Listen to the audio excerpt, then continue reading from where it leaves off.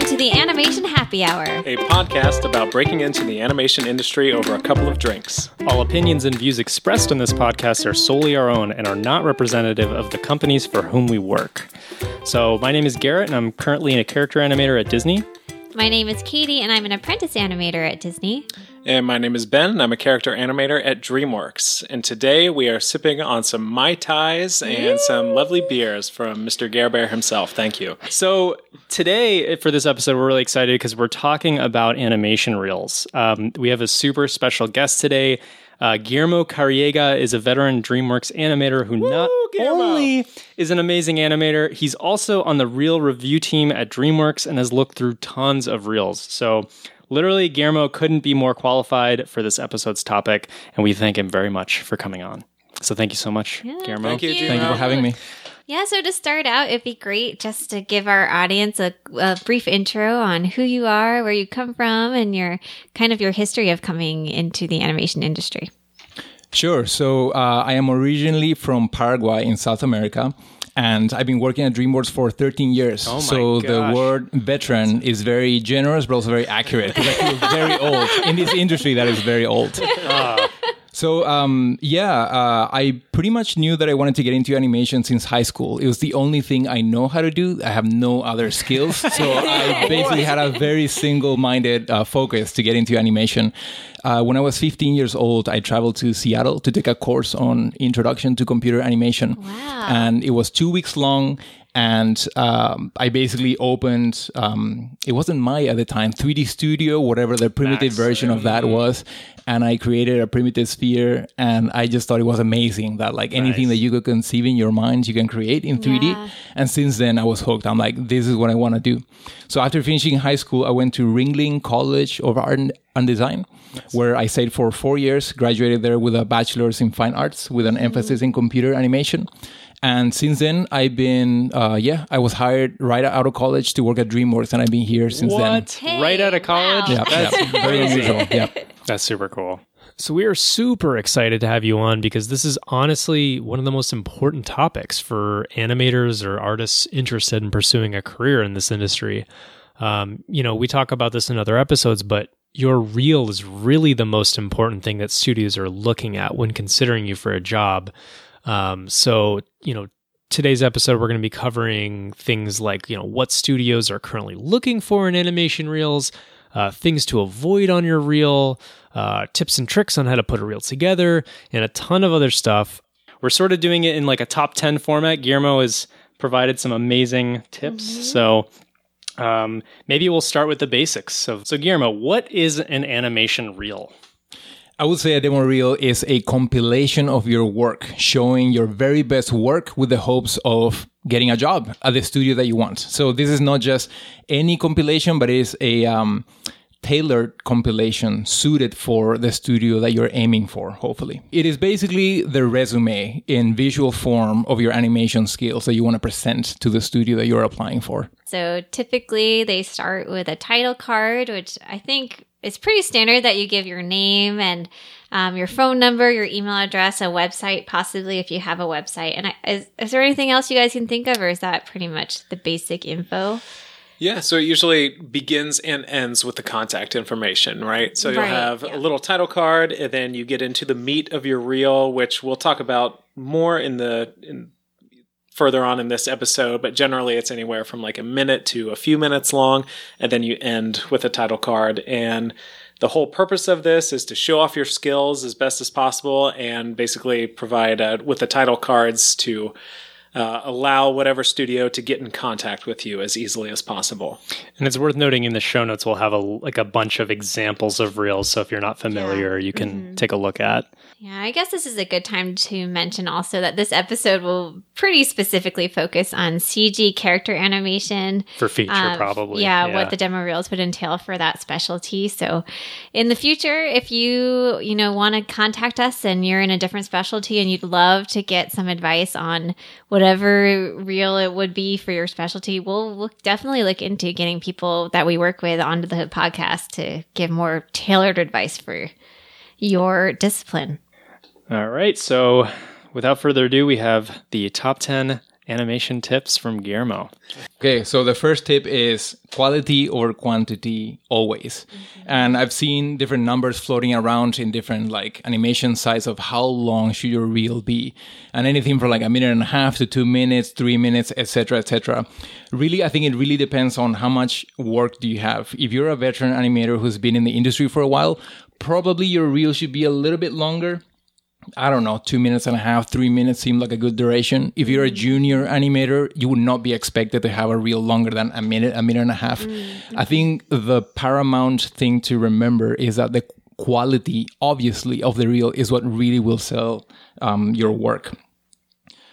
So if your reel is super short, and we have more questions as recruiters, that's okay. We'll probably look at your reel, be impressed by it, and then reach out and ask, do you have more work that you can show? Is there anything that you're working on currently? Do you have work in progress that we can see? So that's okay. Yeah, don't worry about not showing absolutely everything that you're working on. Just show your very best stuff. And then if there are more questions, the recruiter will make sure to contact you to see if there's more. But yeah, definitely do not show just for the sake of fulfilling some arbitrary number. Like, I gotta get my reel at 1.5 minutes, therefore I'm gonna like just insert this one shot that I'm not super proud of. Yeah. And then you end up hurting your reel because you want to make it longer, but really doesn't help with the quality of it. And I think we've seen a little bit of this where we have some very senior animators show basically like the entire their entire body of work, and we are seeing shots from like, I don't know, like Prince of Egypt all the way to like you basically see like the history of animation through the reel. It's kind of amazing. So the thing is that you see Shrek 1 and like all the Shreks and etc. So the thing is that, and you say hired. Shrek exactly. 1, yeah, clearly. Yeah, you show Shrek in your reel, you get hired immediately. Just kidding. So, for better or for worse, some of these older films, they may not age as well, perhaps, or maybe like there's some rig improvements or lighting improvements. There's a sort of a presentational thing that we have to keep in mind. Maybe they weren't rendered in the highest quality, and when you upload it, it just doesn't look as good. So these things, like, it's nice to see that you have a history in the animation industry, but I would definitely consider taking those out and maybe just showing your most recent work, unless there's something amazing that you've done in the past that really helps you. So definitely quality over quantity, always. And another thing to add to that is what kind of rigs you use. Again, this presentational aspect. There are rigs that are available for free, and a lot of people use them, and you see them all the time. And there are some rigs that are more appealing than others. We have this joke that, for example, if we were to show a reel from, say, someone at Disney, the rigs are by default, exactly, it's kind of like unfair because the rigs by default are so beautiful to look at, and the model is great, and the lighting is great. And so you almost can obscure the animation quality because of it, because the rigs are so awesome. So that goes, I think that applies as well to rigs that are found on the internet. Like if you find a rig that is free but might not be the most appealing rig, or the one that deforms the best, or something that has been used before, I would recommend try to find something that it just looks good and your animation shines because of it and not in spite of it. Do you think there is something to, if you use a rig that's been used so much, you know, if you manage to push it in a way that is super appealing, kind of stands out, that can be a plus. Like, it's like, oh my gosh, how did you make that rig look good? Like, absolutely. And we have seen that exact same case where we see a rig that is very familiar and we can recognize it, but we can see how that person has tweaked that rig or added clothing to it or changed the texture, the surfacing. Little things. Exactly. To make it their own, or even better, to make it fit the context of the shot. So that's great, you know, to do that. That's so really anything useful. You can do. That also shows that you understand just design, you know, just like character design, appeal in shapes, shape language and stuff like that. So that actually shows an additional skill that you have, that you're not happy with just moving a default rig around, but you're striving to create appealing shapes and appealing, you know, facial expressions with a character. That's super awesome. That's a really good tip. Like if you have a little technical know-how and you know how to kind of do a little bit of rigging or a little bit of changing around the rig, like a little bit of tweaks could help a lot, I feel. Absolutely. Like. So Guillermo, one thing I wanted to talk to you about in particular is the order of your reel when you're putting it together. I know there are usually two really distinct schools of thought that you come across, where some people are like, no matter what, have your best stuff first, and your reel should basically be quality-wise in descending order, right? Where it's the best shot, second to best shot, third to best shot, all the way to the end. And then some people say, no, you should start and end strong. So it should be like your sandwich best shot or second to best shot, and then kind of, your pretty good stuff in the middle, and then end really strong. Do you kind of have any stance on that, or how do you feel? I struggle with this because I understand the psychological effects that you want to create when you have, of course, a very first impression. You hit play on that reel and you see something amazing, and that already you're excited for this person. You want to see what's coming. But I also understand with ending a reel with a very good impression, because that's your lasting memory of that reel, so to speak. I'm of the school of thought that can we just do reels that are consistent? Because to be honest, like sometimes it is a bit of an emotional roller coaster where you start really strong, and then clearly this person has adhered to the school of thought where you start really strong, and then you have like not so good stuff in the middle, and then you kind of like go back up again, and you feel that, as a reviewer, as an interviewer, as a recruiter. So any effort we can make to just have it be consistent, that would be great. But I understand this is a very subjective thing, and even if you show your reel to your friends, they might have different opinions. So yeah, I suppose the idea of having these 10 poles of having very strong work at the beginning and at the end would help, at least from a psychological standpoint, to remember the best very things. Political. Yeah, for sure.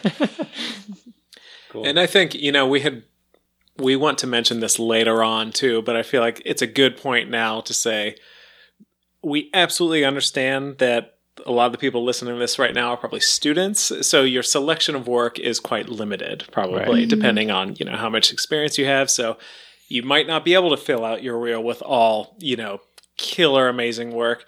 But I think, we've talked about this in the past, but the people looking at your reels are human beings, and we can take that into account. And I think, if Guillermo is reviewing a reel of someone who is obviously a student, and it was some strong work and then kind of some mediocre, some strong again, like, even though, yes, we're all striving toward, just a killer reel throughout, we understand, right? Like that's taken into account when you're looking at a reel, is that, okay, this person's clearly a student. They probably just don't have a ton of experience. And so we just want to say a sympathetic, we understand not everyone is, has 3 minutes of rock star animation. Absolutely. And again, if there's this notion, if it's an encouragement to anyone, that if you show maybe just 2 shots that are very promising, that show a lot of potential, you might not be hired on the spot, but your name will be on a list of people to look out for. So it might be the case where a recruiter will say to you, hey, anytime you have new work, keep us updated. Update your reel, let us know, send us a new link. That will absolutely happen. And so great. It's almost as important, maybe not to submit a reel that's amazing and that's ready for you to be hired right away, but also to just keep, or rather to establish that point of communication with the recruiter where they're already sort of like impressed by your work, but they want to see more. And you just kind of constantly feeding on that until you're finished with whatever online school you're taking or whatever other projects you're working on. So I think that's a good thing to remember, right? That you might not be fully ready to submit a complete reel, but whatever work you have, if it's promising, they will take it into account. I'd be curious to ask for our student listeners, are there any exercises that you see on a demo reel that kind of automatically cue you into knowing that, okay, this person is a student and maybe they're not quite at the professional level, and maybe this is sort of a red flag for they're not ready for professional work? I think something that comes up often is when you see acting shots that have the movie dialogue in the background playing, and you just see the same gestures being played out over and over and over again. I think these are very immediate signs that, the student is not thinking about specificity in acting, or you see the same body mechanics exercise, like a character pushing or pulling an object, and it's just very fundamental lack of understanding of how physics work or weight, and things like that. So these are the signs that would tell us, okay, we're not there yet. We'll check again later. And you know what? That leads beautifully into our next point, which is, I'm going to speak for Guillermo here. Favor great acting ideas over polish. That's right. That is tip number 2. So by no means, I mean to say that you should not polish your shot in order to favor acting ideas. But I do think that as a studio, it is very valuable to look for a person that can not only animate and polish super well, but can actually come up with ideas that plus the shot. Ideas that are that fits the character that you're animating. Ideas that make it funnier, more entertaining, more dramatic, etc. Whatever the shot needs for someone to come up with something that adds to that, I think that's a huge thing. We have seen reels where the animation wasn't fully realized, but we have seen very unique, very just original ideas being thrown in there, whether in the acting or just in a way that the shot is being handled. And that is very memorable. And we know that this person can probably, with training and with the right sort of mentorship, anyone can polish a shot, right? Like eventually you can learn. Exactly. You can learn that. It's a very technical thing that, can be acquired. But the idea part, I think, is huge. And so I would definitely encourage people to think of ways to plus their shot from an idea standpoint. We're working on a film right now, which is an idea film, they call it, right? Where the polish has to be simplified a bit to match the style that we're going for. But basically, every single shot is an idea shot where whatever you can think of to plus the entertainment, to plus the comedy is highly valued. And the directors are actually giving quite a bit of freedom for people to do this, to extend shots, to like change up the dialogue. And so I think that's great. And I think it's a huge skill for someone to display in their demo reel. It's interesting because it reminds me when I took a class at Anim School, they had us, before we even, it was a body mechanics exercise. Before we even started it, they were like, come up with or think of 10 scenarios and we'll whittle it down to one. But like literally the process of coming up with like 10 kind of like mini stories and like, what's the most entertaining story? Like that process of coming up with the idea is kind of overlooked sometimes. We just want to get in there. Oh, like let's do that, animate that dialogue. Yeah. But like, kind of be selective about the clips or dialogue you want to use or the exercises you do, because you're right, there's a lot of cliche, same old stuff. Yeah, and I think I was going to mention this later, but since you're mentioning like being selective about the dialogue clips that one selects, for some reason there is this preference to selecting dialogue where the character is angry. And so there's a lot of demo reels where there's just a lot of anger, and that leads to the characters just screaming. And so you're watching demo reel after demo reel, and it's like screaming. Yeah. When I was in school, in college, studying animation, we had one assignment in which we were forbidden from having the character be angry. Because that's an easy emotion to go to, right? And it's very animatable in a way. Like if someone's angry, just like, you have an opportunity to push things and exaggerate. And so we were banned from going to anger. Anything else was free game. And so I would almost pose that challenge to the different people that are working on their demo reel. When you select a dialogue piece, go for subtext, go for emotion, go for comedy by all means, but maybe anger might not be something, we've seen it quite a bit. And if it is anger, it better have something unique about it where you can sort of layer in another emotion, another attitude on top of the anger, because it's just a bit. We've seen it. We've seen it done. Yeah. That's so good here. I don't know if I've heard that from someone before, but just thinking through my own reel from when I was a student, another one, that totally makes sense. Which we'll include in the show notes. That's right. Thanks, Ben. But speaking of that, actually, you said something there I wanted to extrapolate on more or ask you about more. In that you said, go for subtext, go for something else. And I remember when I was a student, a lot of times I would make the mistake of I would choose a dialogue clip that had like a really funny punchline or something. But essentially, the character was in the exact same mental state the whole time. They like delivered it totally straight to camera, no inflection, no emotion change or anything like that. But I was like, oh, it's a funny line. They're going to like this. Could you talk a little bit about that versus like maybe a shot where it might not be a great catchy one-liner, but there's a change of emotion or some thought process and just kind of the way animators in a room look at it and stuff they really like from a shot versus don't like from a shot. Like, can you just talk a little more about that? Sure, yeah. I think one thing that really draws us into a shot is the situation that you place the characters in.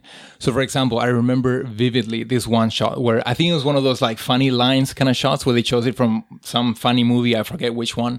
But for some reason, they had the character delivering this line and there was like a corpse in the background. So all of a sudden, like this whole layer of story was added and this whole context. And you watch the shot and the very first frame already implies there's so much going on here. And the funny line begins. And like already you have like so many layers to work with. And so the comedy was there, but the animator worked in such a way to add a little bit of creepiness in there. And like, sort of like, what were the intentions with this character with a corpse in the back? And I think he had like a weapon or something. So awesome. There's a lot going on, right? And of course, that feeds into the character thought process. And it might even add a whole new meaning to that line where you're used to seeing that in the movie where it came from. But the animator had a new twist to it. So I would say like, yeah, the situation, whatever context or situation you can place these characters in and whatever extra subtext you can add, I think those are huge pluses that can definitely make a shot that would otherwise be very generic, be very rich and fun to watch. Mm-hmm. Totally. Do you have any thoughts on the recognizability of the dialogue clip? Like, does it, if you like know immediately who the actor is or what the show or movie was, do you have any like thoughts on that? That is a great question because inevitably, as soon as you recognize a line of dialogue, you will start comparing with the movie. Mm-hmm. And so, I don't know, this is just my personal opinion. I would rather choose something that is a little bit more obscure, or unless you have this amazingly fresh take on an otherwise very well-known line of dialogue, I would go for that. But personally, I would just go for something that hasn't been heard before because it just feels more original, more fresh, I guess. Mm-hmm. Totally. This is sort of in line with what you said about you favor great acting ideas over polish a little bit, but like, what are your thoughts on seeing a reel and seeing reference or in progress, like blocking in the reel? Is that kind of don't do that, or? I don't think it's necessary because all those questions will be asked in the interview. So when we see a reel, we do want to see like the finished piece. We just want to focus on the end result. And then if the recruiters are interested, then we can ask all those process questions in the actual interview, which is actually very fun to find out how you did this part. How we'll definitely drill into those aspects. We don't need to see it in the demo reel itself. Do you think it's important at all for people to put work into like the lighting and the rendering of their animation reel, or is that like fairly irrelevant? I think it's a great question. And the question to ask yourself is, does it enhance or distract from your shot? So if the lighting adds a certain mood that actually accentuates the tone or the acting that you're going for, go for it. If it actually distracts, or if it's not properly lit, or if it actually just looks wrong, don't even worry about it. Again, a plate glass is fine. If you want to work on like the character's hair, like it's, again, if it's distracting, if it's ugly, maybe you want to embellish it a little bit. But again, we're just looking at the animation, and you want to make sure that all these other elements sort of enhance it. Mm-hmm. It's funny. I feel like that even applies in the professional environment too. Like I'll notice, like even when you're submitting a kind of our equivalent of a play blast to the director rounds, there are some characters where I will like run sims for the hair and stuff, and some where I won't.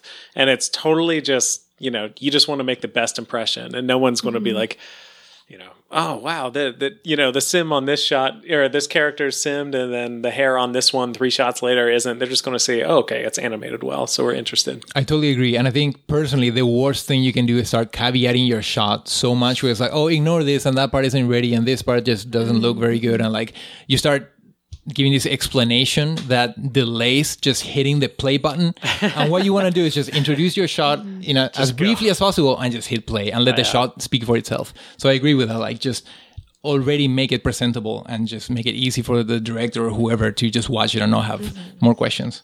Does the sound quality of the dialogue clip matter at all? Like, I feel like I've heard demo reels where the audio clip kind of sounds like, oh, maybe you recorded this on your phone from a video because like you couldn't steal it from the YouTube clip or something like that.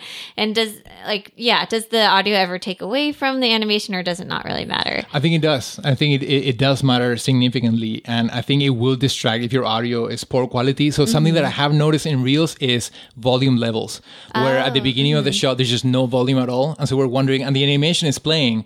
And so we crank up the volume, and all of a sudden I'm like, wow, that's when the dialogue begins. And it freaks us out. And that's not a good impression you want to get. So please check your volume levels or have some sort of like transition. There's a way to like kind of fade into the dialogue and stuff like that. So yes, great question. Definitely check your audio quality, because again, the better the quality, the less it will distract, the less it will call attention to itself. It's almost like if you've done it right, it's people don't notice it. Exactly. Whereas if you've done it wrong, it's like, there's a difference between quality. It's crazy. Cool. Brings us to number 3. Guillermo? Number 3, make it easy, please, to access your animation. And I have a story about this. That we have had reels in which, or rather resumes, in which the person sends a link to their blog or something.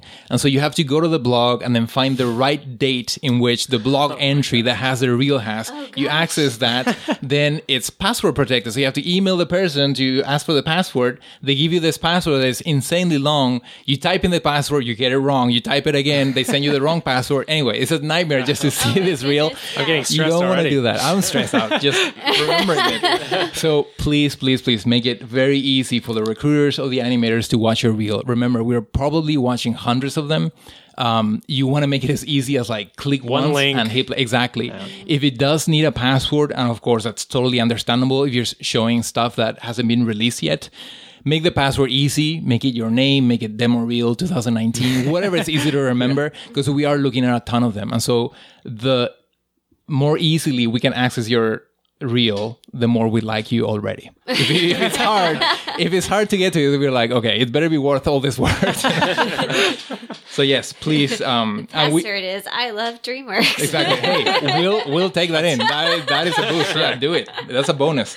And we have talked about Vimeo as well. That seems to be, in my experience, the preferred platform for uploading stuff. It is true YouTube is a bit of a Wild West in terms of content, but also I think Vimeo has just better quality, and it seems like, again, from a presentation point of view, you just have more professional work in there. Yeah, YouTube, you just have like with all these algorithms, ads, or like, the next video coming up, Baby Shark for 10 hours or something. You don't want that in a real review. So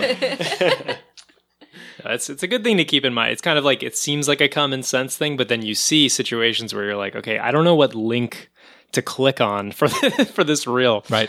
So it's a really good thing to keep in mind. Tip number 4.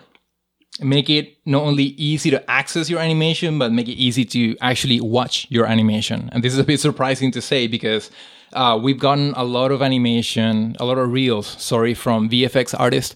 And these are shots that are very dark, that happen at night where the lighting is very dim. And really the animators don't know what kind of room or what kind of setting we'll be watching these reels in. Maybe the projector quality is not great. Maybe the screen is not the brightest. And so if your reel is already dark in terms of lighting, we might not be able to see your animation at all. Oh my gosh. And so it's very much okay to just show Play Blast. Like whatever... it's clear. Exactly. Whatever state your animation is the clearest in, please show that. This is also true for shots where there's just a lot of effects, a lot of like other stuff going on. Like I think it's very much okay to get rid of all that if it's possible and just show the character moving. Oh, that's interesting. Yeah, that's a really, really good point because I could so easily see someone being like, oh, I'm just going to give like the final frame or the final look of the movie and that's what's going to sell it the best. But yeah, if it obscures your animation, then it's really hard to judge your work. And yeah, it's a really good point. We've seen reels as well where, in addition to the animation, we just see a lot of text. And understandably, people want to clarify what aspect of the shot they worked on. And so we see just a lot of text and a lot of like breakdowns and stuff like that. If at all possible, I would try to simplify that. If you're showing shots for context, I would just very easily desaturate the shot that's before you that someone else worked on.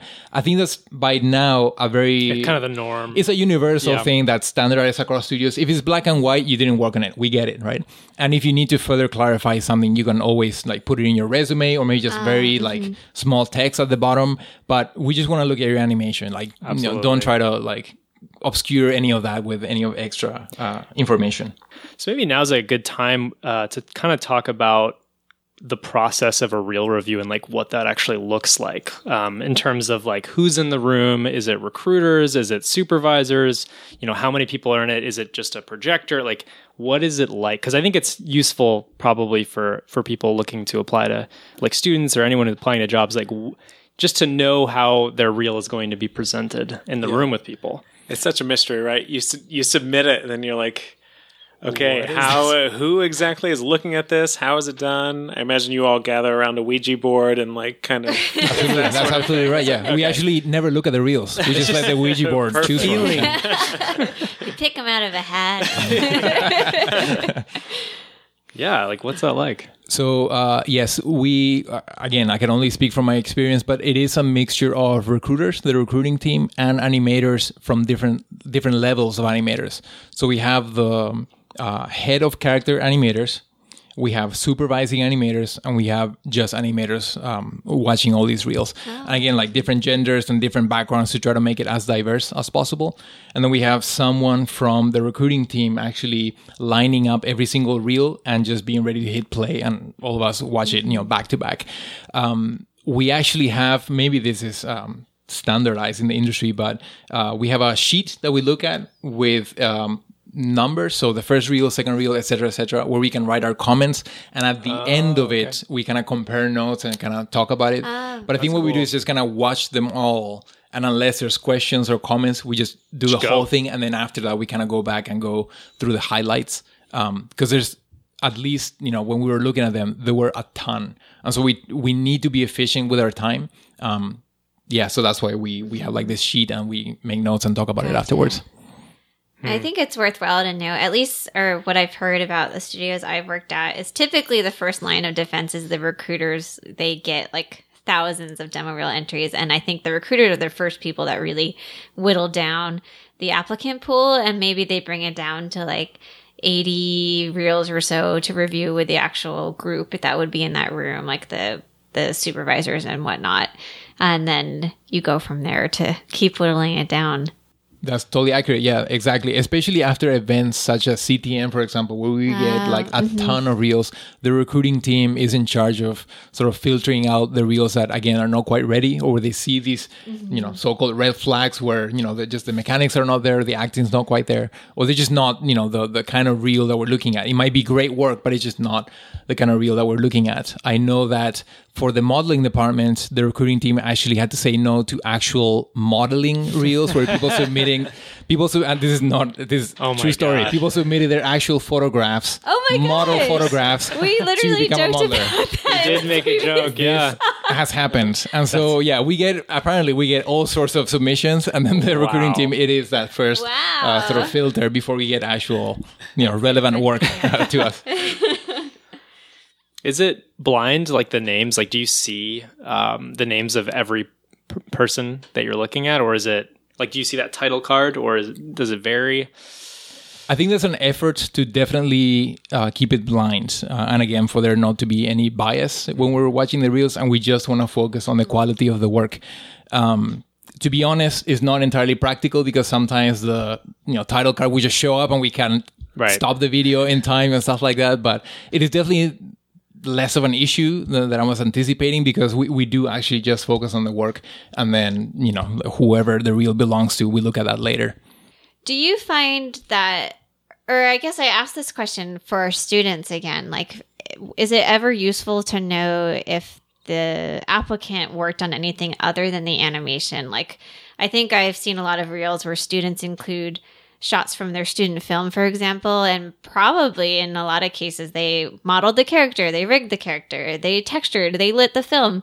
And is that useful to know, or is it just not relevant when you get to this level of feature animation? I think it is good to know. Yeah. And whether you put that maybe as a very small text, like at the bottom of your shot, or if you include that in your resume, it does help us know. Even though at DreamWorks and at most major studios, we do want people to do the one thing very well, like it's very departmentalized. It is useful to know that you have other skills, because you will know how to communicate with other departments, and you will understand how other departments work. And you might even, during pre-production, help out with rigging stuff or modeling stuff, or stuff like that. So it is always, this thing we call like department empathy, where you are aware of what other departments do, and you sympathize, and you're just a good team player because of that. So yes, I would say definitely mention that one way or another. You can even come up with an interview where we have definitely asked people to explain more, like, okay, so we know that you did all these things in your short film or in your shot. Can you tell us more about these skills that you have? So while we're discussing avoiding things that distract from your, in this case, character animation work, if you're applying to be a character animator somewhere, one thing I wanted to bring up, and we want to do it sensitively because it's kind of like a fun, joking thing that exists in the industry, but there's kind of this stereotype that the more intense and crazier your title cards are, the worse the animation is. And obviously that's not true for everyone, but Guillermo, can you kind of explain the whole logic behind that? Myth. Exactly. The mythology behind that belief. Yeah. That's exactly the right wording. I don't know if I can attest for people's intentions in like preparing a very elaborate title card, but personally, from my point of view, if I see a very elaborate, epic, animated title card, I'm thinking to myself, this animator is very confident. They are very confident, and their animation better show up for it. Like their animation better match the time spent and the effort put into the title card. And if it's the opposite, I will have serious questions to ask in the interview or in other formats. But yes, I would say going back to the title card, keep it simple. That is totally okay. We just want to see the animation.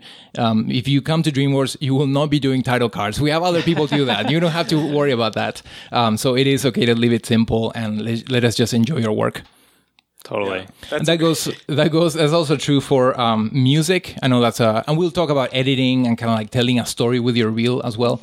But music can be kept simple, and you actually don't have to have it. If your shots have standalone audio, like each one of them have their own audio, it's okay to just kind of like cut from one to the other. Maybe if you want to like make it a bit more seamless and add some sort of effect or something, like that's fine, right? But it doesn't have to be elaborate. You can keep it very simple, the whole editing and the sound editing as well. Nice.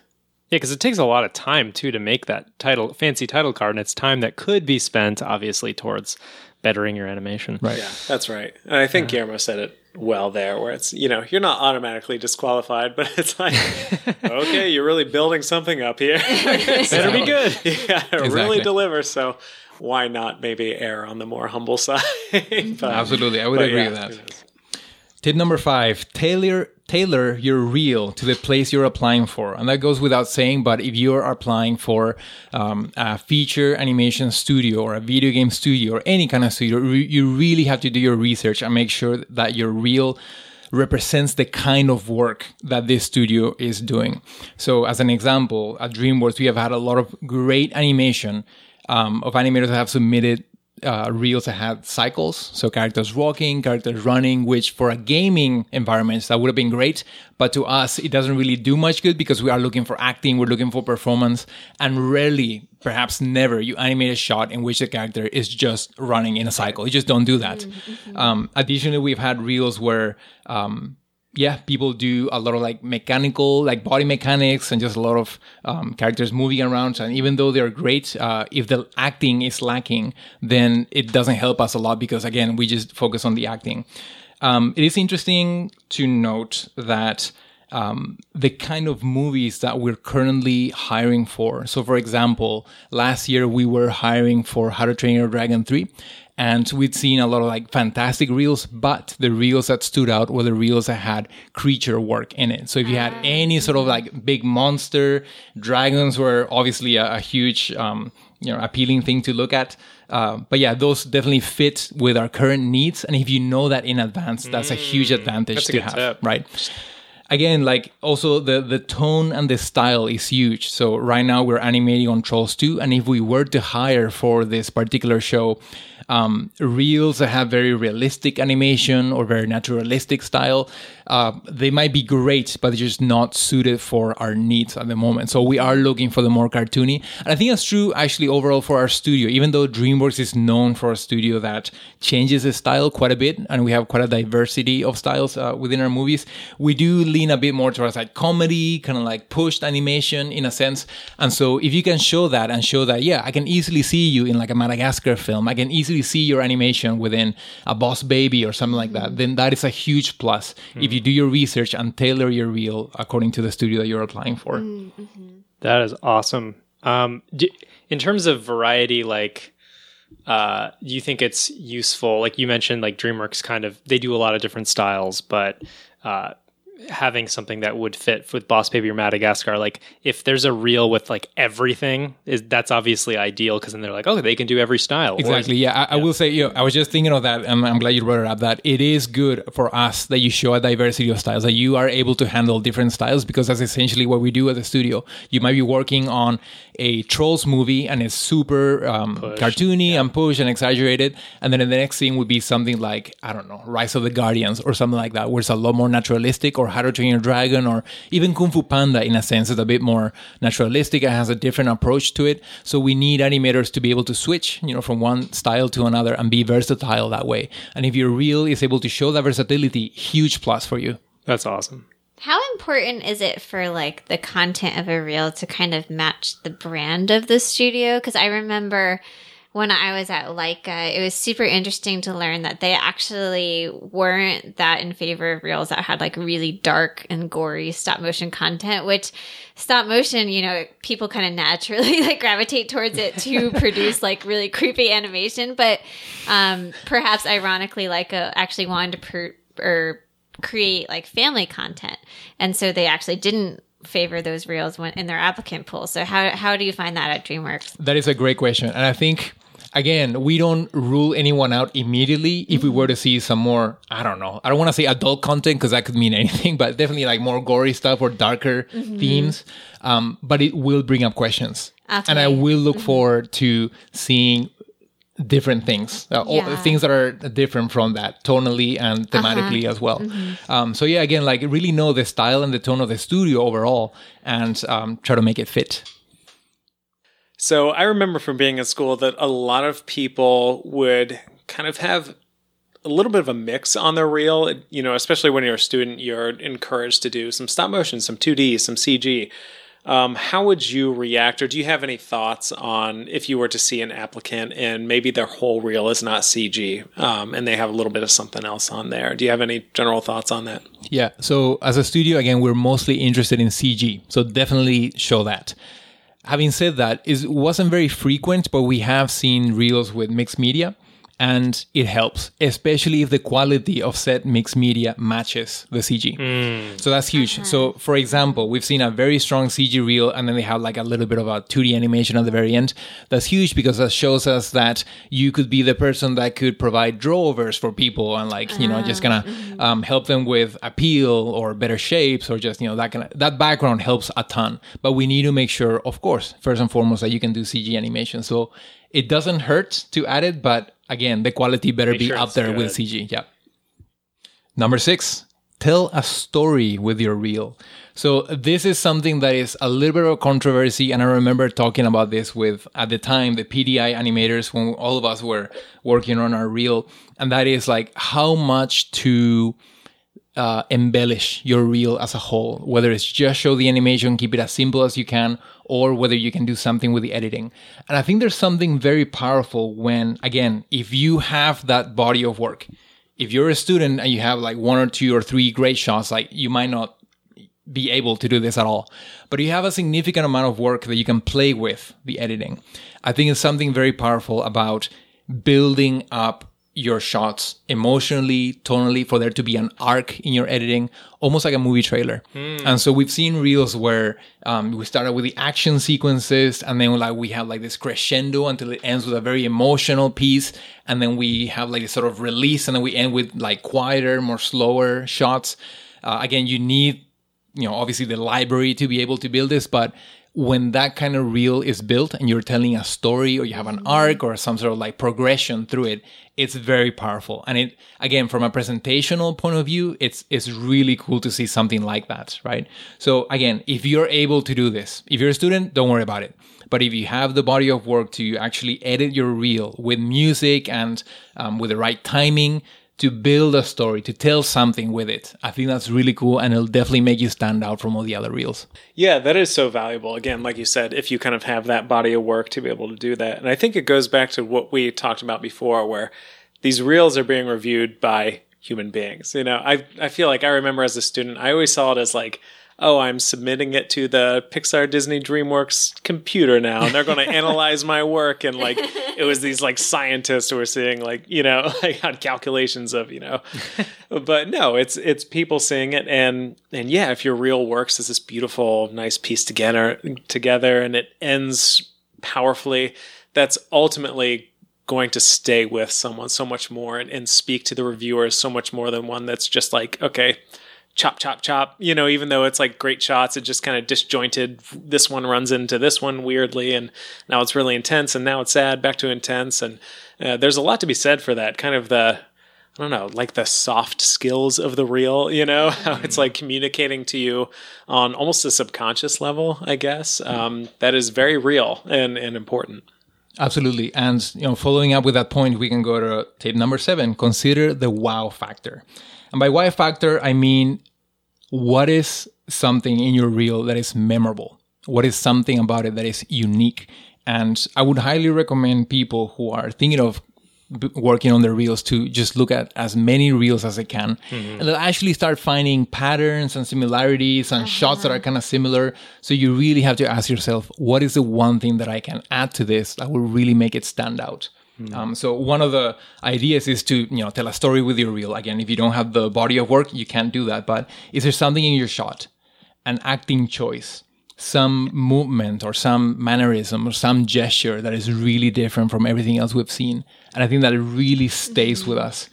One thing that I've noticed after watching hundreds of reels is that actually comedy stays with you. And so we would actually remember reels that caused a reaction in us, and especially the reaction of laughter. So if we watched a reel, again, that it wasn't fully fleshed out, fully polished, but it has something like really funny, really unique, we would go back to it and just check, double check again. Yeah, it's really cool. And again, it goes back to the point of fitting the tone of the movies that the studio works on. DreamWorks, family entertainment, for the most part, comedies that we work on, right? And so that, again, like if you have like some sort of quirky, you know, like thing that you can add to your animation, that stays with you, you know?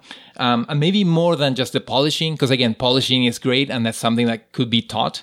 But again, it's the idea thing. What is the wow factor? In your reel. And going back to, again, the presentational side of things and definitely the psychological effect that these things can have on the spectator is, you know, if we're constantly seeing the same rigs, if we're constantly seeing the same movie dialogue, and again, we talked about shouting. There's just a lot of shouting that goes on for some reason in the demo reels. We're all angry. We're just angry animators trying to work in this industry. If we're seeing these patterns constantly over and over again, what can you do that is unique? And not just that it's unique, like hopefully something that reflects something about who you are.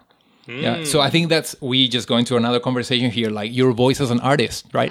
What do you want to say with your animation? I think that's huge because not only does it let us know that you're a good animator, it lets us get to know you more. And that's huge, right? To be able to display some sort of personality or point of view, you know, with your animation. I know that sounds a little bit abstract, and no, you know, as a student, you maybe just want to I just want to get this you know, body mechanics exercise out of the door and just polish it and get done with it. But really consider these things, like how to make it unique and how to wow, you know, the.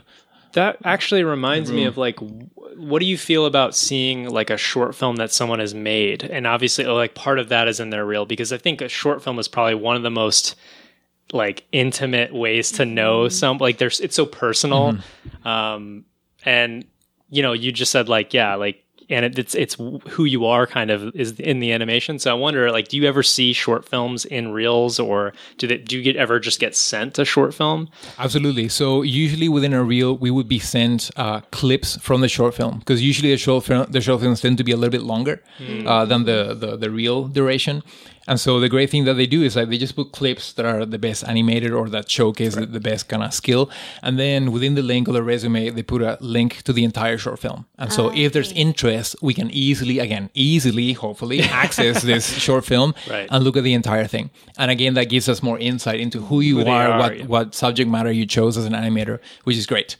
On that note, I mean, we kind of talked about how the reel reviews worked, but I'm curious to ask, like, how often do you visit someone's website or like pull up their Instagram, or like how much stalk them? Yeah, how much stalking do you do during the recruiting process? So maybe 2-part, one you personally, and then one you're reviewing. Me personally, always, everyone. I spend so many hours looking at all the social media you may have. Just kidding. But yeah, like in the conference room, like how often do you pull up like someone's website? While it would be great to look into everyone's personal lives, unfortunately, due to time restrictions, we can't. So again, we're looking at hundreds of reels, and we have to be efficient with just the work that we're looking at. If we start picking the people of interest, then we start digging a little bit deeper. Okay. And so recruiting does most of this, where they would do the sort of like background check, so to speak, social media, stuff like that. But I would say if you are able to get an interview with us, definitely, at least personally, I would look into, like what's going on. Yeah, for That's sure. interesting. So you would already provide the resume, your website, but I'm curious to see, like, Instagram. Do you have like a profile there? Is it appropriate? Exactly. Yeah, maybe like, because I want to, like, to be completely honest, I want to be able to ask questions that are relevant to you, that are specific to you, and not just the generic, like, oh, what did you apply here kind of thing. Like, I want to get to know you as an artist, and I need to know as fast as I can whether you're going to be the right fit or not. So your Instagram can tell me a lot, your social media can tell me a lot, and anything you put on your website can tell me a lot about that. We have, usually at DreamWorks at least, we have a rotation of interviewers. So different animators would, kind of take turns in interviewing a person. So I have half an hour to get to know you. That's not a whole lot. No. And I know that a person with their infinite complexities, like, we're not able to capture the totality of their personality in half an hour. So social media helps in that regard. So again, whenever I have time, I would do a little bit of digging, not to the point of it being creepy, but a little bit of digging, just enough so I can have more questions that I can ask you. That is so valuable. Oh, I think, absolutely. though, because I remember as a student, it feels so far away, like the professional setting, and to think that anyone at, DreamWorks or Disney or Pixar, any of the top studios would ever actually see anything I tweet or anything I post on Instagram or anything like that. It seemed ridiculous, but the reality is, if you are applying and there is some sort of interest, again, we're all human beings, we're all curious about each other, and we will look at that stuff. And, even when I'm always struck by, even when like our first trailer comes out for movies, like, everybody wants to know how it's being received. So we go onto YouTube and we look at the comments and stuff. So you're going to remember if, like Patriots fan 432 was saying, F this movie, this is, why are they DreamWorks sucks, blah, and then they're applying for this job later. Like, people are going to remember that. Like, that is very real. And it might seem kind of obvious, I don't know, but as a student, I always felt like there was a bigger disconnect than there is. But actually being in that world now, it's like, no, everybody very much pays attention, and especially recruiting. They usually have quite a rap sheet on people by the time it comes to, like interviewing and stuff. They really do kind of a deep dive. I remember when I interviewed at DreamWorks, I was really surprised because Simon Otto had known. He brought up like some drawings that I had done, and they were totally not part of my like resume or demo or anything. And I was like, oh my God, wow. I felt like so exposed, which is ridiculous to say because I had put it online, but at the same time, it's, it's kind of double-edged sword, because on one hand, it's really cool because it's like, okay, if the studio is interested, they will take this extra time, but also it's kind of a word of caution that, be careful. People look. Be careful what you say out there. Yeah, and without getting into controversial questions about privacy or a person's, use of the internet and stuff like that. It is a very real fact that things that are public, on the internet are public. You should know this, and things can be tracked, and there's a history there.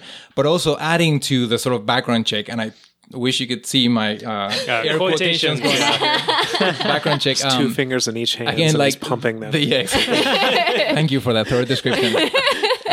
This is a small industry.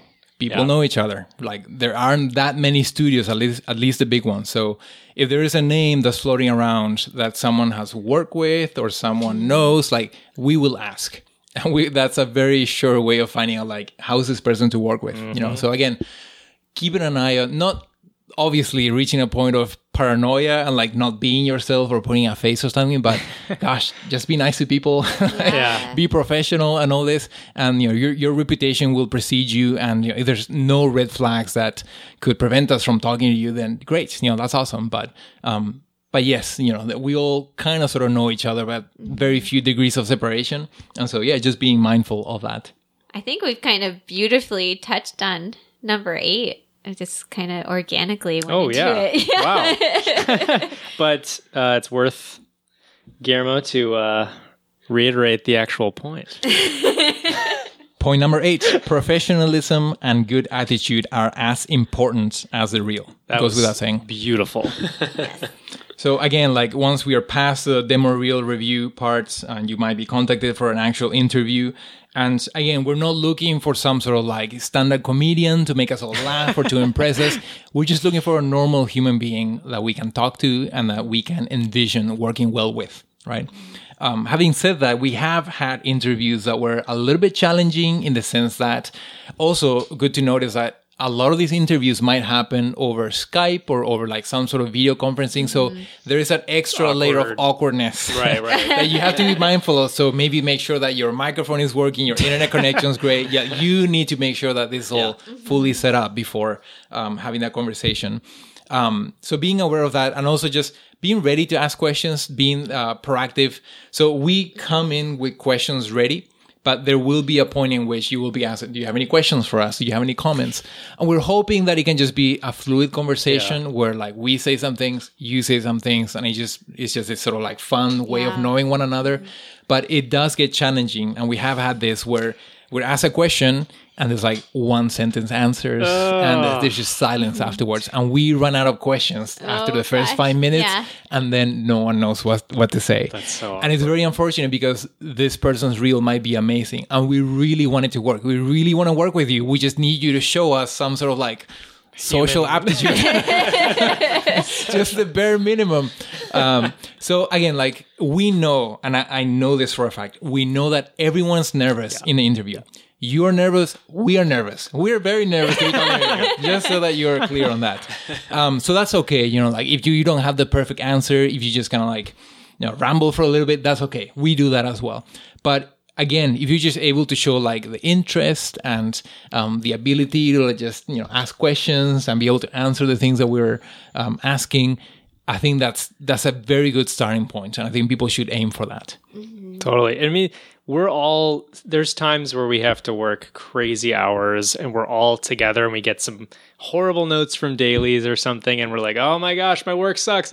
You kind of have to have that elasticity as a person in this industry because there's a lot of stuff that goes on during production. For sure. And in addition to that, like animation is very collaborative, right? Yeah. So you should be able at least, to be able to work with your supervisor and most to be able to share your work with your peers and be able to take notes, give notes, share ideas, brainstorm, etc. That is very much a part of what we do. And so we don't need you to be this super extroverted, talkative person, but the ability to bring up a shot, the ability to just, toss ideas around. And then, you can go back and be the introvert that you want to be, like most of us are. That's okay. But we're just asking for like the bare minimum to be able to work at the studio efficiently. Totally. Yeah. I think a really good question that, that probably comes up when you're interviewing someone is, am I comfortable putting this person in the dailies room with the director and having them kind of interact with the director one-on-one directly? And, sort of red flags that I think pop up when you're considering that question is, are they talking over me in the interview? Or are they sort of criticizing the work of somebody or a studio or a movie? And just kind of those very basic, social aptitude questions of like, are they going to offend someone or do they seem like socially aware and are honest and genuine and just kind of with it or down to earth. Yeah. I love what you mentioned about criticizing other studios because we have had experiences where we're asking these people like, so we know you're in the middle of a crunch right now, like how's it going?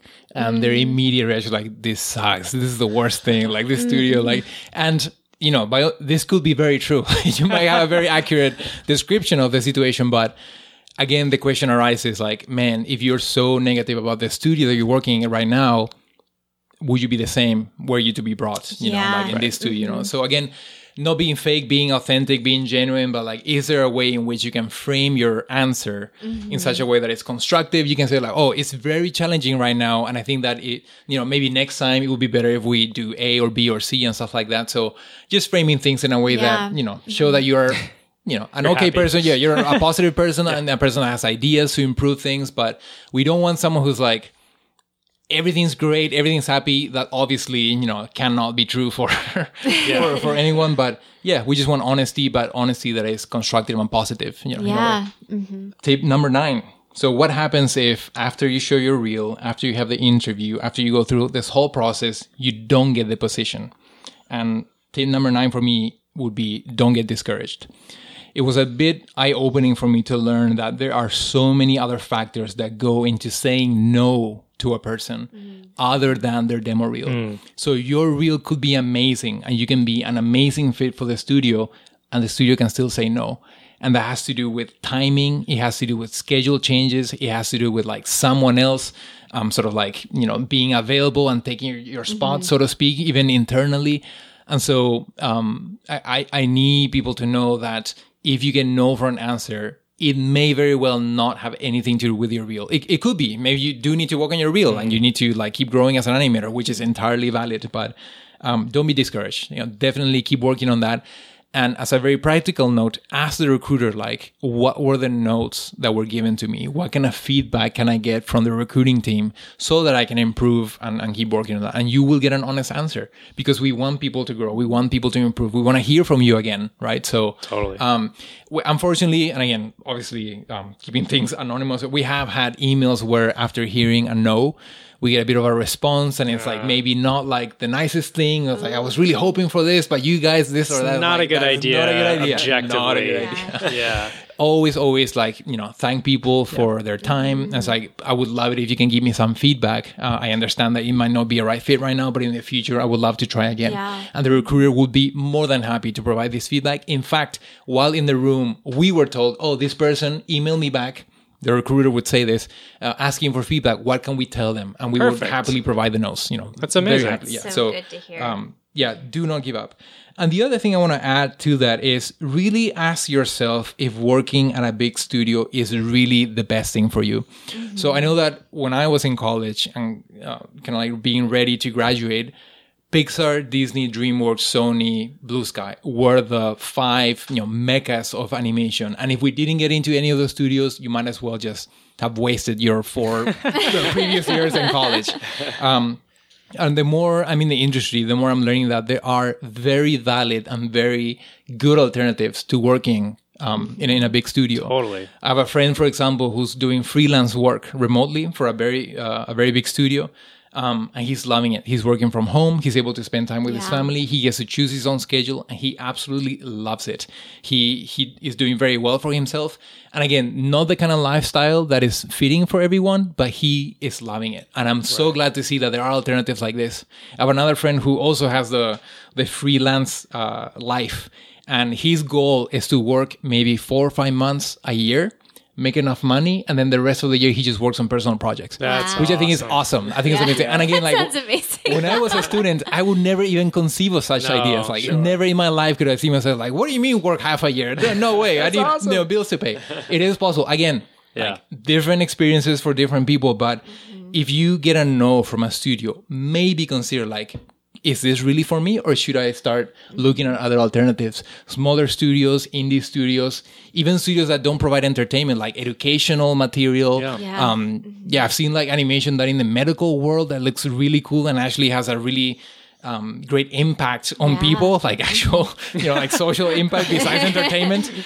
So there are options out there, and I would just encourage everyone to not be discouraged by a no and just consider all your alternatives before you apply again. We love to bring that up on the podcast because that is a thing that a lot of students, it's Disney, Pixar, DreamWorks, and there's so much out there, especially with VR and like all this new media and Netflix. There's just so many studios out there. So if you get a rejection from a studio, you first have to know that sometimes just because of the sheer number of applicants, you might just get this generic email, which actually I fully understand it might just hurt because you don't get a personalized, custom, sorry, your name, we couldn't, please don't take that personally. Again, it is merely for the practical reasons of reaching out to everyone. So do not take that personally. And also, if you're really interested in the studio, if you do get a rejection, that by no means means that will never look at your stuff again. In fact, I have seen people come at CTN several times a year, and there's almost like this ongoing relationship with the studio where they keep us updated with a new reel, with improvements, even saying like things like, hey, I've addressed the notes that you guys had last time. What do you think now? Which is awesome to see. That is super memorable. And in fact, I know for a fact the recruiters remember people. So you see them again at CTN, you see them again at other events like, oh my gosh, it's so-and-so, like, how are you been, And then they have like new work to show. So that's huge, and that is very valuable. And it shows, resilience. It shows that, it sort of encapsulates the work that we do as an animator. You get notes, you try again, you get notes, you try again. It's that sort of iteration that we do. So if you're able to do that, even outside the studio, that's a really good sort of like skill to have already. Which is great. But definitely, if you get a no as an answer, keep trying by all means and ask for feedback and keep sending it. And I think it's worth mentioning that, when you're first applying, it's very possible that you might not even hear a reply at all. And I think it's a pretty, clear sign that you're probably not really in contention for the position and you're not necessarily a part of the qualified pool of applicants, but by no means should you give up. Just keep going. I know of plenty of animators at Disney who are now like super heavy hitters who maybe they're even supervisors that before they got accepted at Disney, they applied like 8 to 10 times or who knows what. So absolutely don't give up. And I think in our industry, especially, perseverance is rewarded and resilience. Like you said, Guillermo, it really does speak volumes, like just never giving up and applying feedback and notes. It's a marathon, not a sprint. Someone said that to me. Wise words from Garrett Lewis. No, it was Stuart Shaw from Blue Sky. He was really? When I sent him my reel, he was like, it is a marathon and not a sprint. And I think it's so true when you're trying to get in. Like, it's a long game of improving your stuff. I would just add maybe as a little anecdote so that last year at CTN, I met someone whose reel was very promising. Definitely a beginner's reel. And I asked him, like, oh, what were you doing before this? And he said, I was an accountant. Wow. And I decided in the middle of my career to try for animation. And I thought, that's amazing. That is awesome. And I can't wait, hopefully, to see this guy again at a CTN or whatever next event we meet up with, because I would love to see his progress. He was very promising, but stories like that are the ones that are memorable and the ones that show that clearly there is potential in everyone. Anyone can cook. Anyone can animate.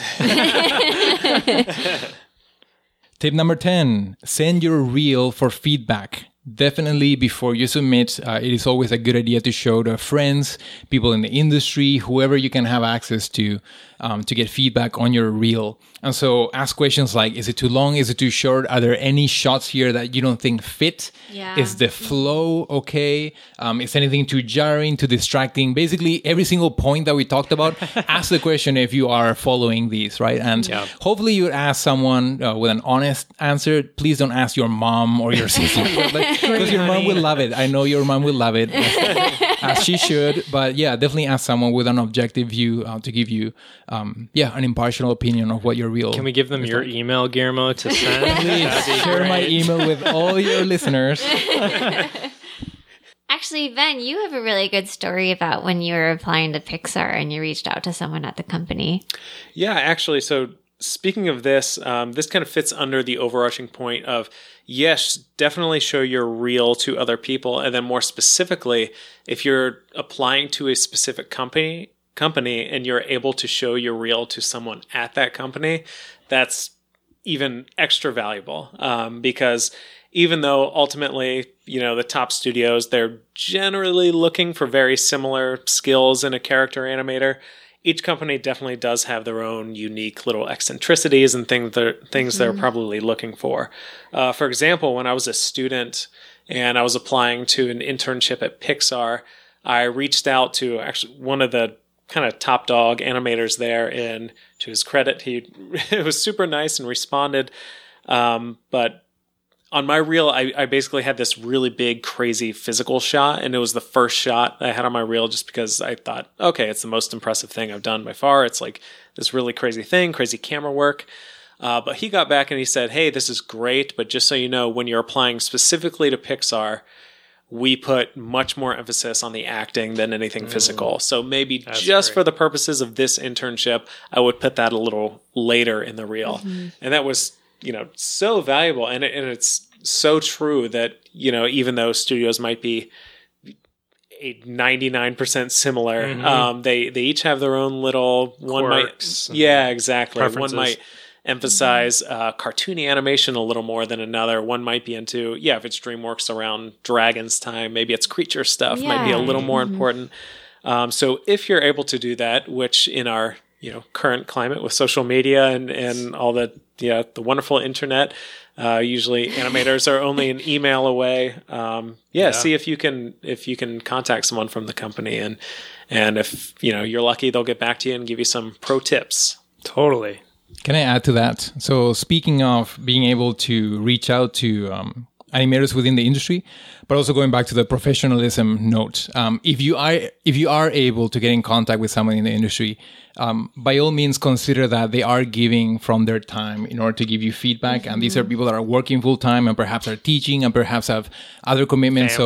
Family, exactly. So they have no obligation to answer to you. And if they do, this is a bit of a treat. It is a bit of a privilege. And so what I would do is try to use those emails in a way that is respectful, in ways that you can ask very specific questions of what you're looking for.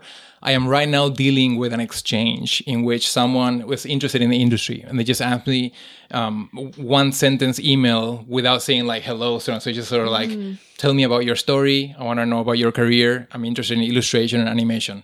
That's it. I'm like, okay, so can you tell me a little bit more about yourself? And so I kind of have to like dig it out a little bit more. Yeah. Whereas if I were to get an email from someone say, look, addressed to me and like, I know you work at DreamWorks and a bit more specific and my goals are this. Can you help me with that? I would be a lot more prone to help you out because you're already giving me a great platform to work with, as opposed to a very generic question. And definitely do not ask me questions if you want to work at a different studio than the one I'm working at right now.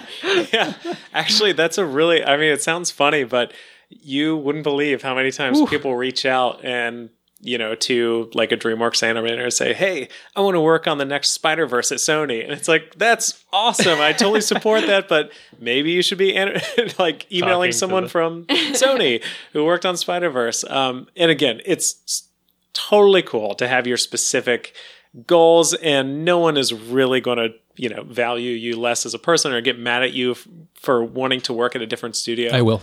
Except for Guillermo. But especially for like the first email to someone, you probably don't want to say that because it's like, okay, I have nothing to go off of. I don't know you.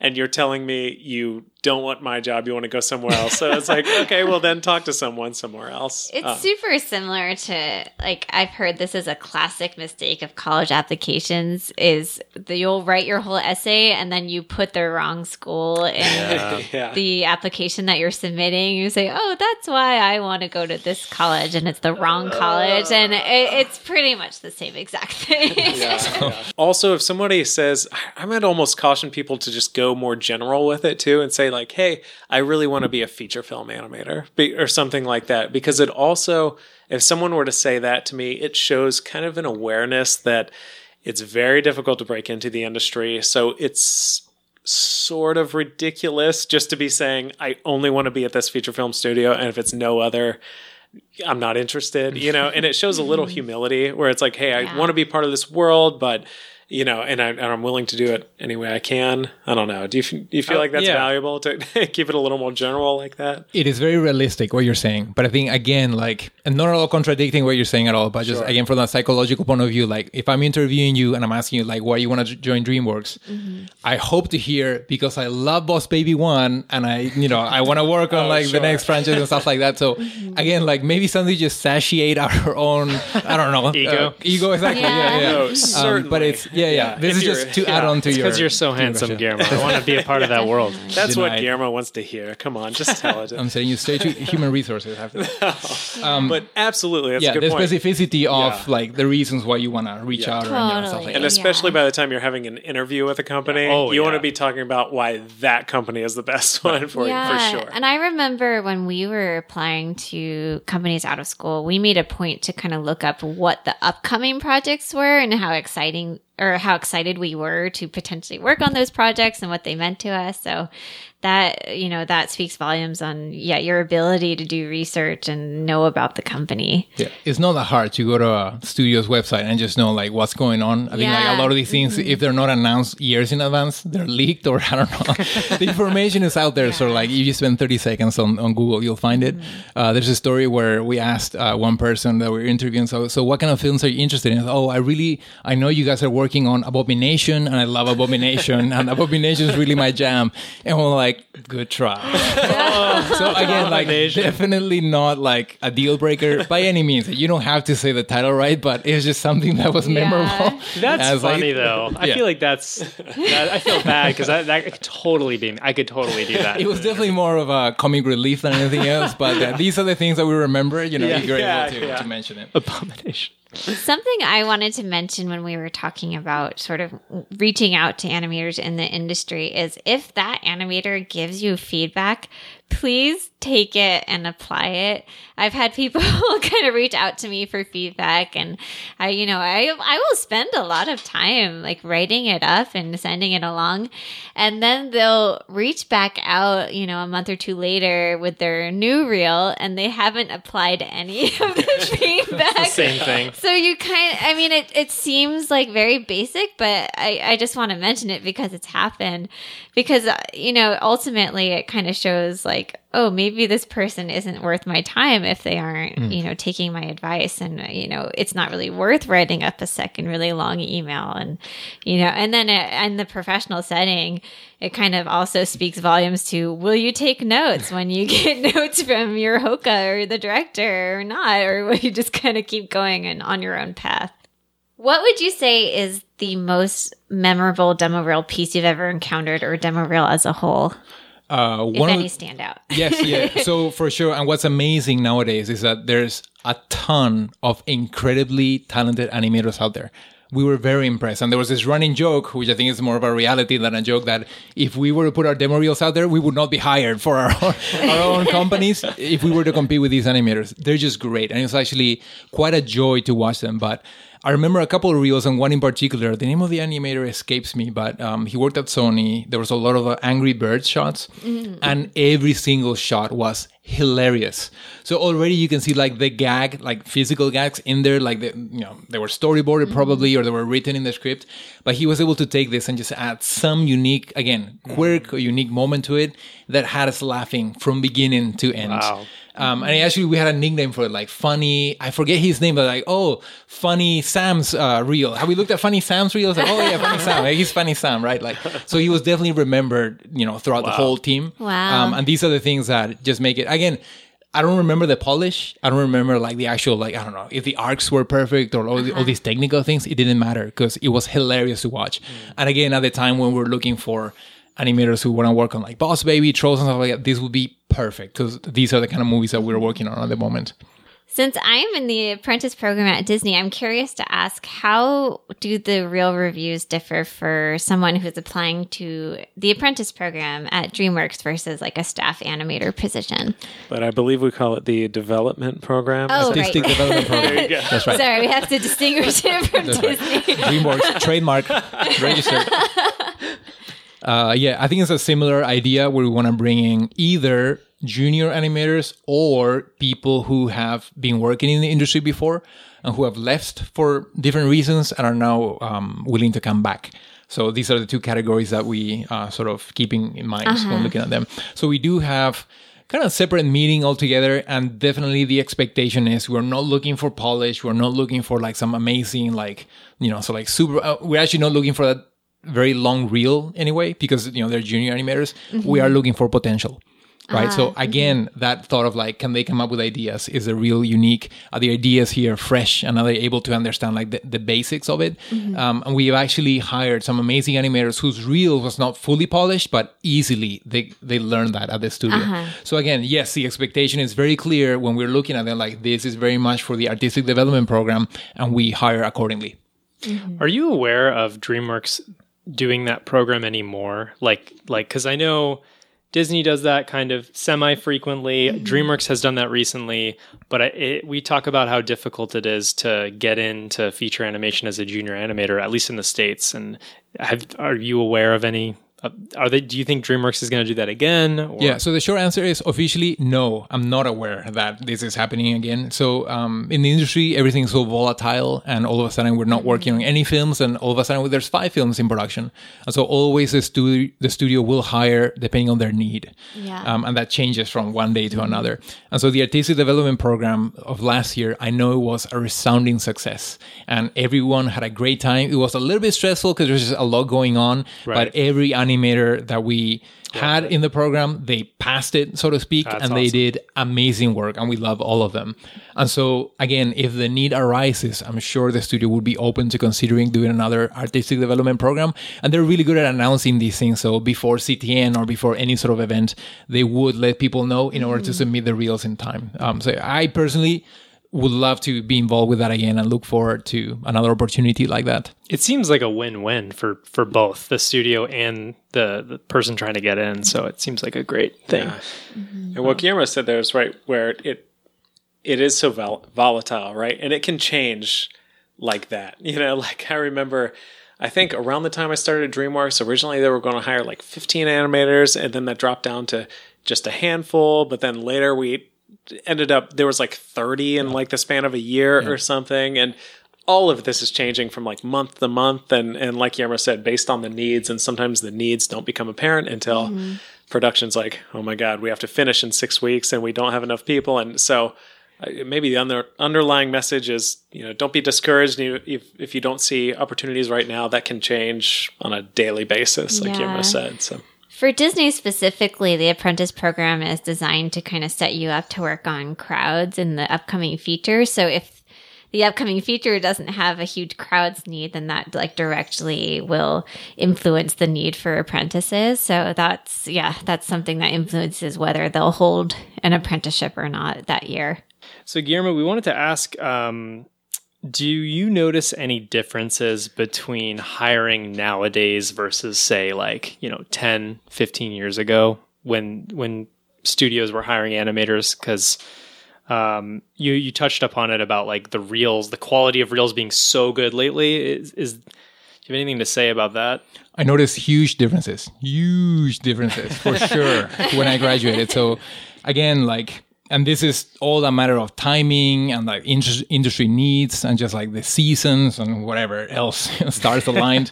But at the time when I graduated, it was a very special time because most big movie studios as well as video game companies were looking to hire. So this is where, computer animation was very like hot, in a way. And so for the most part, most of my graduating class ended up somewhere right after college. Wow. So saying that right now, it makes it seem surreal because that is very much not the case. Right. And I really want people to understand that. And I am talking about a different era, a different decade, and like, for sure, we're very blessed and fortunate to have that opportunity to work at DreamWorks, and even the more rare occasion where I'm still at the same studio, 13 years later after college.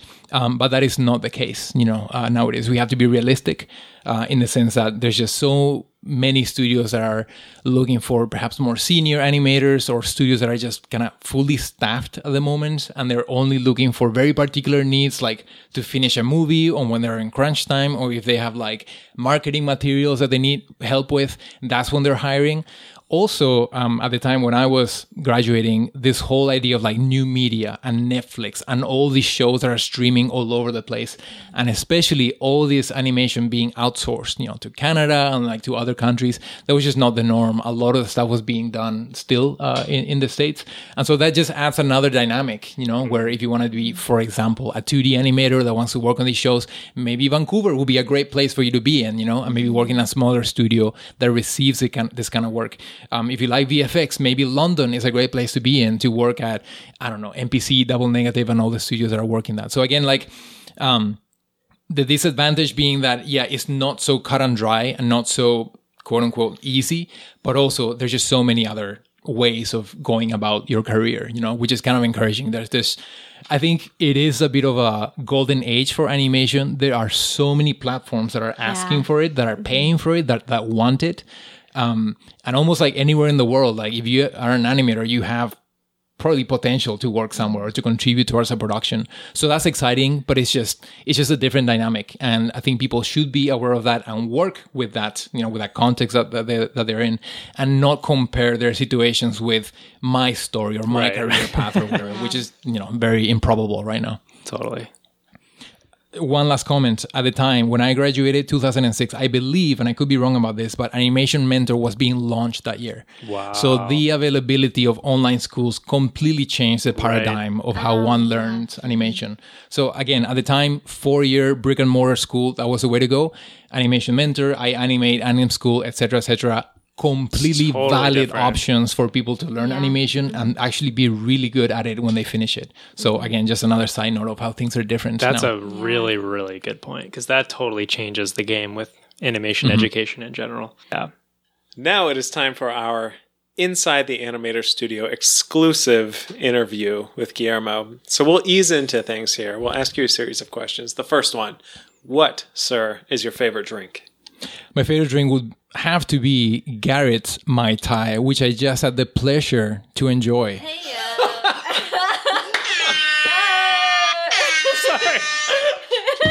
What is he doing with his phone? I don't know if we'll keep that in, but let's just keep going. My Mai Tai, you like my Mai Tais? I really enjoyed it. Thank you for that. Yeah. I'm glad. Wow. I'm glad. That's great. It just happened to be this day we're interviewing you. You have your favorite drink. That's terrific. You know what? Yeah. So Garrett knew that I like free drinks, and he delivered. Thank you I don't so even know much. what's in a Mai Tai, but I definitely finished my cup. If nothing else, it was free.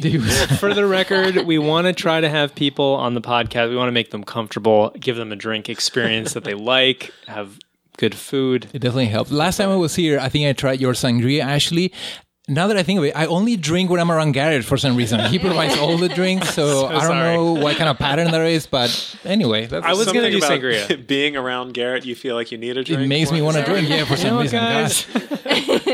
All right. So next, is there any particular animation or shot from a movie or anything that spoke to you when you were younger and that maybe, or now, or whenever, that inspires you? Yeah, one of my favorite movies is Beauty and the Beast, as is of many. And the shot that really fascinated me was a one shot where the camera is coming down and Beast and Belle are dancing in the ballroom. And again, just, asking myself the questions like, what's 3D? What's hand drawn? Like, how do they figure out this amazingly complex camera move and have the characters in space doing this perfect dance move as well? And now we have like the behind the scenes or like, composite of like the 3D stuff and the 2D stuff. And still the magic hasn't ceased for me. Like, it's still as amazing as it was back then. That's awesome. That's awesome.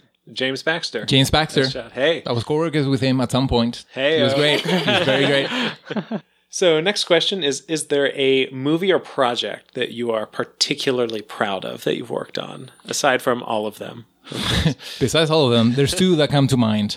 It might not be everyone's favorite movie, but they hold a special place in my heart because of the context behind it. So Madagascar 3, that's the first time that I got to be a character lead working with the amazing Bryce McGovern. He was a character lead for Stefano, the sea lion in that movie, and I was working with Marty, the zebra.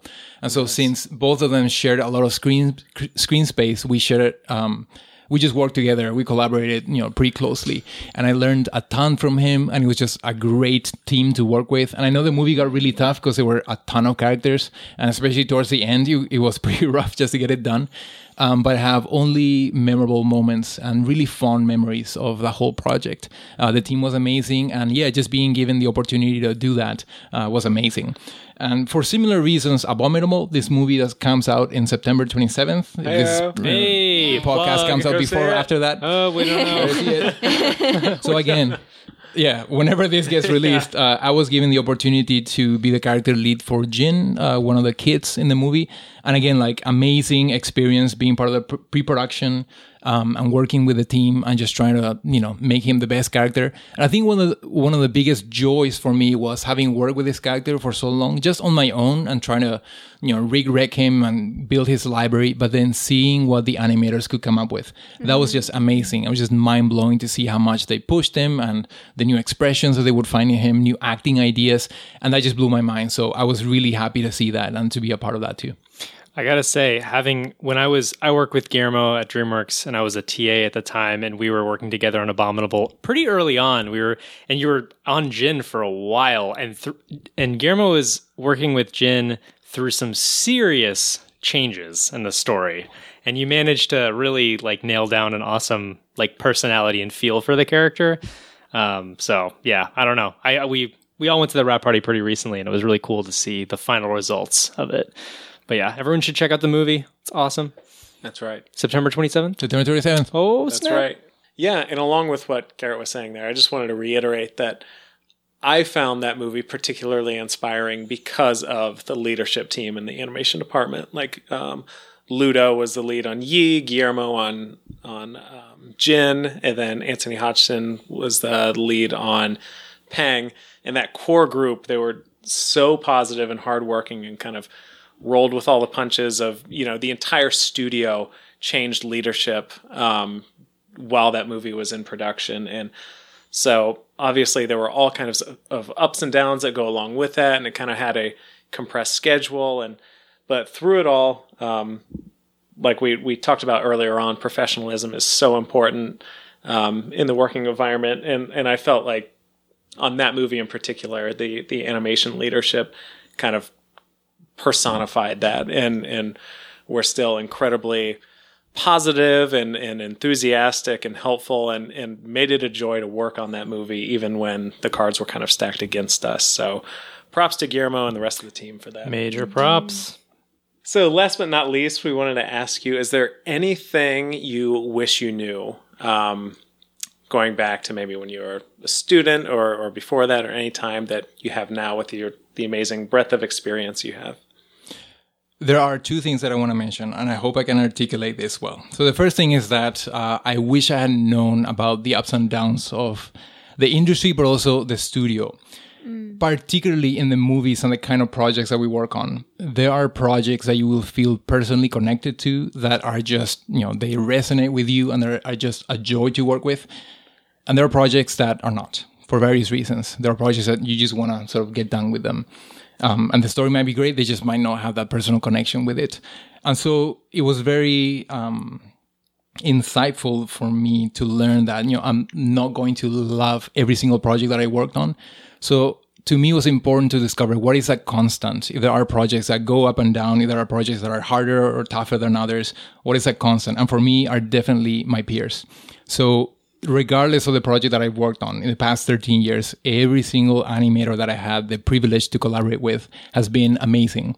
And one of the reasons why I go to the studio with enthusiasm and joy to this day is because I get to work with not only coworkers, but friends. At this stage, 13 years, you get to know people pretty well. Friends that I can trust, that I can rely on, that I can show my shots to, that I can brainstorm with. And that is just an utter joy because it makes any project, regardless of your personal connection with it, just a joy to work with. Because it is the joy of animation where every shot matters and every shot counts and you're able to collaborate in that way. So that's a huge thing for me, just focusing on that. Sometimes you expect this sort of like, I don't know, the expectation that you'll work on this like award-winning, like tear-jerking, like emotionally fulfilling sort of thing, and it might not be that. In fact, you might never get there, because it's such a high standard and it's almost unrealistic to think in those terms. But so, what is the joy for you? Is it the process? What part of the process is the joy for you? And for me, it's been the peers. The second thing that I want to add, perhaps, is, and it has to do with the emotional roller coaster that it is showing your shots. And so you are showing your shots, and it is challenging not to put all your identity or sense of self-worth into your shot. So here's the thing, and I'm sure this is this overlaps with a lot of industries. It's not unique to the animation industry, but you are putting a lot of yourself in your shots, and it becomes a personal thing where you're showing reference. Sometimes you're showing your own ideas, and this is you putting your work in front of the director and 30 people, 40 people, 50 people who are there to essentially say whether it's a good fit for the movie or not. And if it's not, they're going to have feedback. They're going to have hopefully constructive criticism. So you know that this is going to be for the better of the film, but you go back to your desk and, man, you feel down. You miss the mark. You didn't have the right direction for the shot or whatever. So again, it's like that connection between your personal sense of like well-being and how your shot is going. And that is also very volatile, where the very nature of a shot is to go through so many stages where you're trying different things. And all these things might be wrong, or it might be wrong for the moment. And then you try these different iterations and you struggle through it until you get to the final stage in which it is right. But during that stage, are you able to separate your sense of self-worth and joy and happiness from the volatility of the state of the shot? And, 13 years later, I can say that I still struggle with that, And so I guess my encouragement would be, as an animator and as an artist in general, who will get criticism, who will get feedback, who will put a lot of yourselves out there, you had better have a worldview in which your sense of identity and sense of self-worth is outside of your work, where you are not your performance. You are not the kind of work that you do, right? You have worth from somewhere else. Hopefully a source that is more stable and more permanent than the whims and the capriciousness of directors and producers and studio executives, saying this or that, right? So I think that's huge. I think that's something that all of us deal with, the junior animator, the senior animator. And it's going back to what you were saying, Ben, like we're all human, and at the end of the day, we want to make the best product possible, but we're not just our animation. There are so many other facets to the human being than just the work that they produce. And so, again, going back to the co-work, it's like we all struggle together. We all, metaphorically cry on each other's shoulders, sometimes literally, especially at the beginning of our careers. But yeah, hopefully we can work in an environment where we're lifting each other up and we are encouraging one another and we're helping each other with our shots. And so we can make the best out of whatever situation we're thrown in. That is amazing. Yeah, nuggets that was of so wisdom. well put. Amazing. Yes. Yeah. Gosh, nothing to add. Yeah, that's it. Tip jar. Tip jar. Woo, sweet. So, Guillermo, we usually do this at the end of our episode. We do a little tip. It's animation related, and we would love for you to provide a tip if you have one. One of the things that I've noticed when looking at the several reels that we looked at is a pattern in animation. And basically, this is kind of like the distinguishing point between like beginner animation and almost like going more towards the pro level. And that is the level of polish. And one aspect, of course, polish encompasses a lot of things. But one thing that I've noticed is that when the character parts, the body parts, everything moves at the same time and at the same speed. Yeah. Okay, so that's a huge thing. So offsetting, right? But also, in addition to offsetting the different body parts, offset also the rotation and the translation. That was a bit, when that was explained to me, and I was at DreamWorks already, and it was like, oh, you can actually like have something move first and then start rotating. And even when it does rotate, you can like offset the different axes to provide that sort of organic feel. That's the kind of note, like when you say make it more organic, that's kind of sort of what it means. So just start offsetting things so not everything moves robotically. That's another note you get a lot, especially like in quick reel reviews like CTM, for example. It looks robotic, it looks mechanical. That's basically what it means. So just offsetting things and looking at body parts that can move a little bit quicker, a little bit slower, and the rotation and the translation, separating those a little bit where it makes sense. Yeah, that's great. something that really hits home for me, actually. That was one of the toughest things that I had to learn when I was transitioning to CG from stop motion, was exactly how to offset the body parts. And I like kept getting this note. And I'll add on to it by saying, like, when you're learning the graph editor, there are times where you literally have to counter the body parts, and the graph editor doesn't necessarily reflect what's happening in the body. And that was like one of the biggest light bulbs I ever had as I was learning CG, was like the graph editor isn't really necessarily a direct relationship to what's happening, because more specifically, some controls and some body parts will inherit animation from sort of the larger... The parent. Yeah, the parent body part and that kind of thing. So there are situations where, you will have to counter animation, even if it doesn't necessarily make sense in the graph editor. So before we end, Guillermo, I just want to ask you quick, is there anything you would like to add? Yes, I would like to add. In addition to being a full-time animator at DreamWorks, there is another initiative that I'm a part of, and that is called Paraguay Animation. As I said, I am from Paraguay, this little country in South America where their animation industry is non-existent. So me and a group of friends have started this organization called Paraguay Animation with the purpose and the aim to promote animation in Paraguay. For the past 4 years, we have organize events where basically similar to CTN and other similar events, we bring speakers and we have people who are connected to the animation industry come to Paraguay and just talk about their work, talk about their careers, and basically encourage and just promote animation. How people can get into it. And so we have a website, paraguayanimation.com.